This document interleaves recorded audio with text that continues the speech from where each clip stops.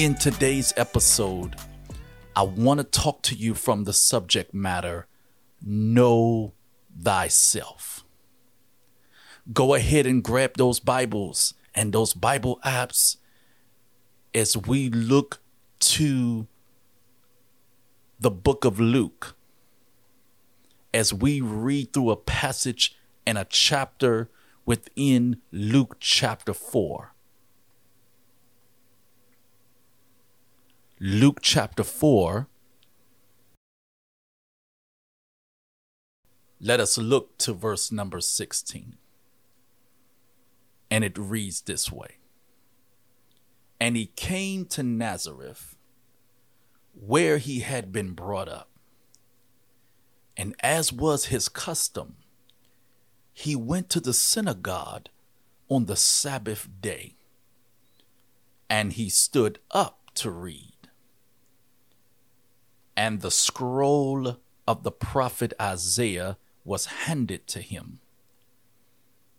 He unrolled the scroll and found the place where it was written, "The Spirit of the Lord is upon me, because he has anointed me to proclaim good news to the poor. He has sent me to proclaim liberty to the captives and recovering of sight to the blind, to set at liberty those who are oppressed, to proclaim the year of the Lord's favor." And he rolled up the scroll and gave it back to the attendant and sat down. And the eyes of all in the synagogue were fixed on him. Verse 21, and he began to say to them, "Today this scripture has been fulfilled in your hearing." Dear listeners, once again, we are looking at a prime example of how an Old Testament lesson or an Old Testament passage of scripture can be used to bring about a revelation in the New Testament scripture. Whenever you are reading the Bible, be sure to note how the Old Testament and the New Testament both relates to one another. This is one of the reasons why the gospel writer of this particular passage, Luke, this is why he has singled out a particular word in this text. And the key word that I need you to write down for today's lesson is the word scroll. Yes, we are once again reading about Jesus and how Jesus, being in the earthly body as a man, would go about his customs and practice his daily custom as a earthly Jewish man. One of those customs was Jesus or any Jewish man honoring the religion by going into the synagogue on the Sabbath day. They would go into the synagogue, yes, for prayer. They would go into the synagogue for fellowship. But one of the most important customs was to enter the synagogue with the rest of the Jewish men and begin to read Old Testament scriptures. It's a unique way that they did it because the Old Testament scriptures was all that they had to read during the New Testament church times. This is why Luke highlights for us this word scroll. There in verse number 17, where Luke says, "And the scroll of the prophet was given to him. He then unrolled the scroll and found the place where it was written, You see, when the Old Testament passage was written, they would record their stories of their day. And when I say they, I'm referencing those of old, the Bible characters like Moses, Joshua, King David, even the women prophetess and the women kings that were the women leaders, that were used by God in the Old Testament, Ruth and Esther, who led the tribe of Israel through captivity and through abandonment and harsh treatment of their day. They would record their stories onto a particular writing tablet, if you would, called the scroll. The scroll was a material of paper that was used during the times of the Hebrew writings. And the scroll also was unique in its material because you would find even today that it's the scroll type material that survived in caves and was passed down for thousands of generations. That's how those of old would record the testimonies and the writings and the deliverance of God, delivering Jews out of the bondage era. And so you have to make note that whenever you and I are reading the complete Bible today, we have the ultimate privilege. This type of privilege where we have all 66 books and even some of the other books that were not canonized by the Catholic Church, you and I still have a complete Bible. We have the privilege of looking at Genesis, Exodus, Leviticus, and Numbers, and then we can flip forward. Even if we want to go as far as Revelation and go backwards to Luke and John, we can go all through the Bible testaments. But during Jesus' day, especially in this text, they did not have the New Testament completed yet. They were living in a New Testament era. So when you see how Luke is describing Christ in the synagogue being handed a scroll of the prophet Isaiah, that was a default custom. Because they could not read any New Testament books. They didn't have it published yet. They would read the scrolls of the Old Testament and they would try to apply what was written in Old Testament to their New Testament times. I tell you, dear listener, you and I have a great privilege of reading a full and complete Bible today. That's what's happening in verses 16 and 17, where we see Christ receiving the scroll and having the opportunity to read from one divine appointed scroll, which was a prophecy spoken by Isaiah.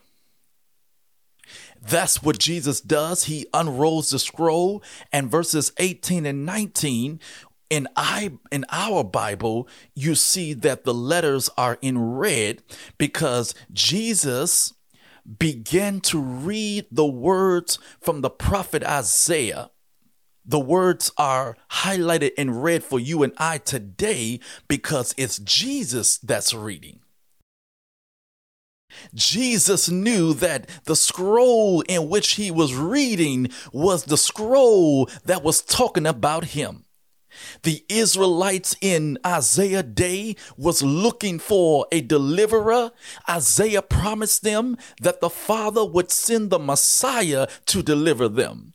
So Jesus in the synagogue reading Isaiah's scroll was beginning to take a moment to tell the listening Israelites that this passage is talking about me.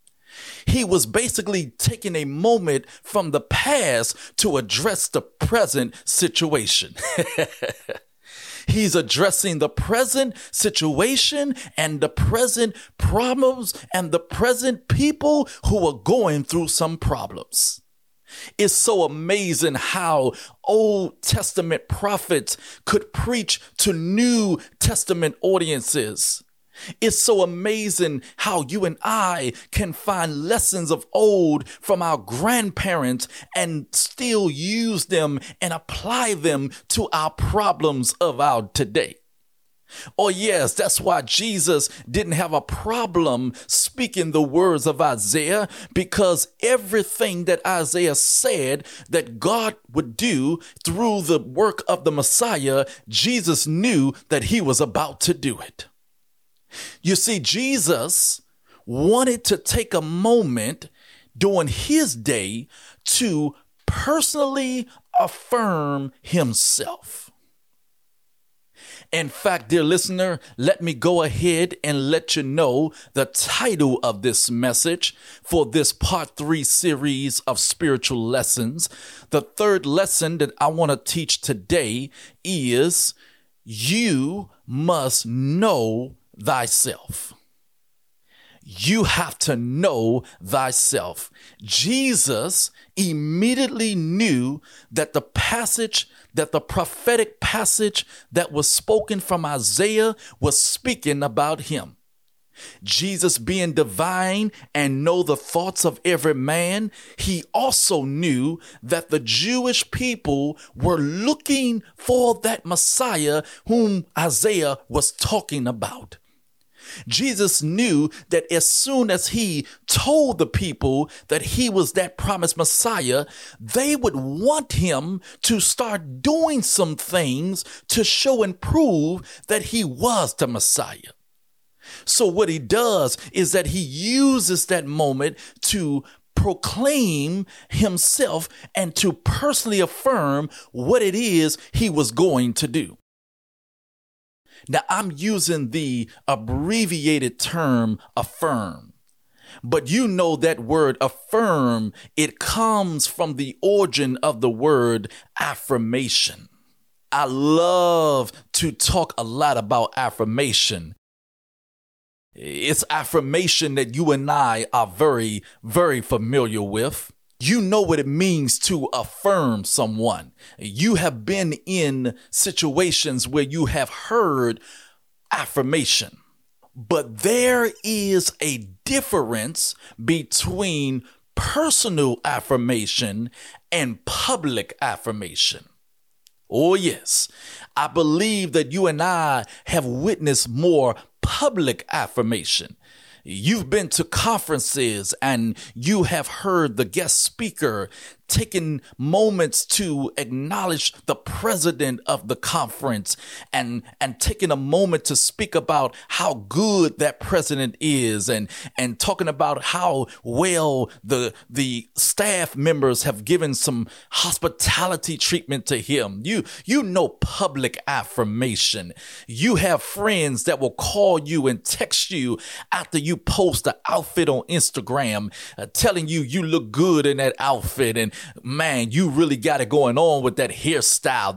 They talk about your swag. They really affirm you publicly on social media. Some of you that are parents, you know how your kids like to really sweet talk you and try to get you to purchase gifts for them. They'll tell you, oh man, Dad, you know what? I know you know how well I love MacBooks. They will pump you up and say, you know me well. You always buy me some good computers. You never buy me no sorry gift. They pump your head up and talk about how good you are at purchasing gifts for them. They know how to affirm you. Dear listener, that is examples of public affirmations. And it's okay to want to receive public affirmations, but I believe that the Lord is pushing you and I to a level where we can start to begin to personally affirm ourselves. Oh yes, we don't need to wait on affirmation from others before we start to speak good about ourselves. You got to learn this, dear listener, because if you start to wait on others to affirm you, you will no longer know how good God has created you. But Christ is teaching us that when you know it's the Father whom has created you, you don't need to wait on others to affirm you. You've got the revelation that it takes to affirm yourself. That's what Jesus does in Luke chapter 4. While he's quoting these verses from Isaiah, he is basically using the personal format to affirm his ministry. That is why you hear the personal pronouns that Jesus reiterates from the words of Isaiah. Listen what he says it again. He says, the Spirit of the Lord is upon me. Me being a personal pronoun. He has anointed me. Me, again, being a personal pronoun. And Jesus has to do this, dear listener, because what would have happened is that if Christ just read this with no personal agenda to affirm his Messiah ministry, the people down the road would have said, yo, Jesus, if you really are the promised Messiah, why don't you do what we need you to do? We need you to go into Rome and to the palace and start throwing over some chairs, some tables. We need some help in our day. We need you to go and kick butt among these Roman soldiers. We need you to push these tax collectors out of our homes and get rid of this system. They really would have wanted Jesus to do some real deliverance work, but to do it their way. And so Jesus, knowing who he was and knowing what it was that the Father sent him to do, he announced it publicly. I'm going to do this. And I'm going to do this not because of your agenda, not because you're asking me to, but because of the Father. Jesus was one that knew himself. And it's so important as I conclude part 3 of the spiritual lessons. You and I must take some time to personally affirm ourselves. We must know how to not wait upon public affirmation. And just like Jesus, if you have already gotten the confirmation and the revelation from our God, for he is the one who has created us and has birthed us to do all the things that we so desire to do in this life that we live. We don't have to wait on the public. Go ahead and encourage yourself in the Lord. Speak good first about yourself. Feel confident about the outfit that you're wearing. Know that you are a great parent, whether the kids tell you or not. Know that you are one of the best employees. You're an asset to the company, whether the directors acknowledge it or not. God has already anointed you. He's already sent you to fulfill the purpose that he's created you to do. Know thyself. You have just listened to part 1 of the newest podcast series, Spiritual Lessons. Don't forget to follow the Price Podcast on social media. You can find us on Instagram, Twitter, and on Facebook. Please stay tuned for the next episode, and thank you for listening.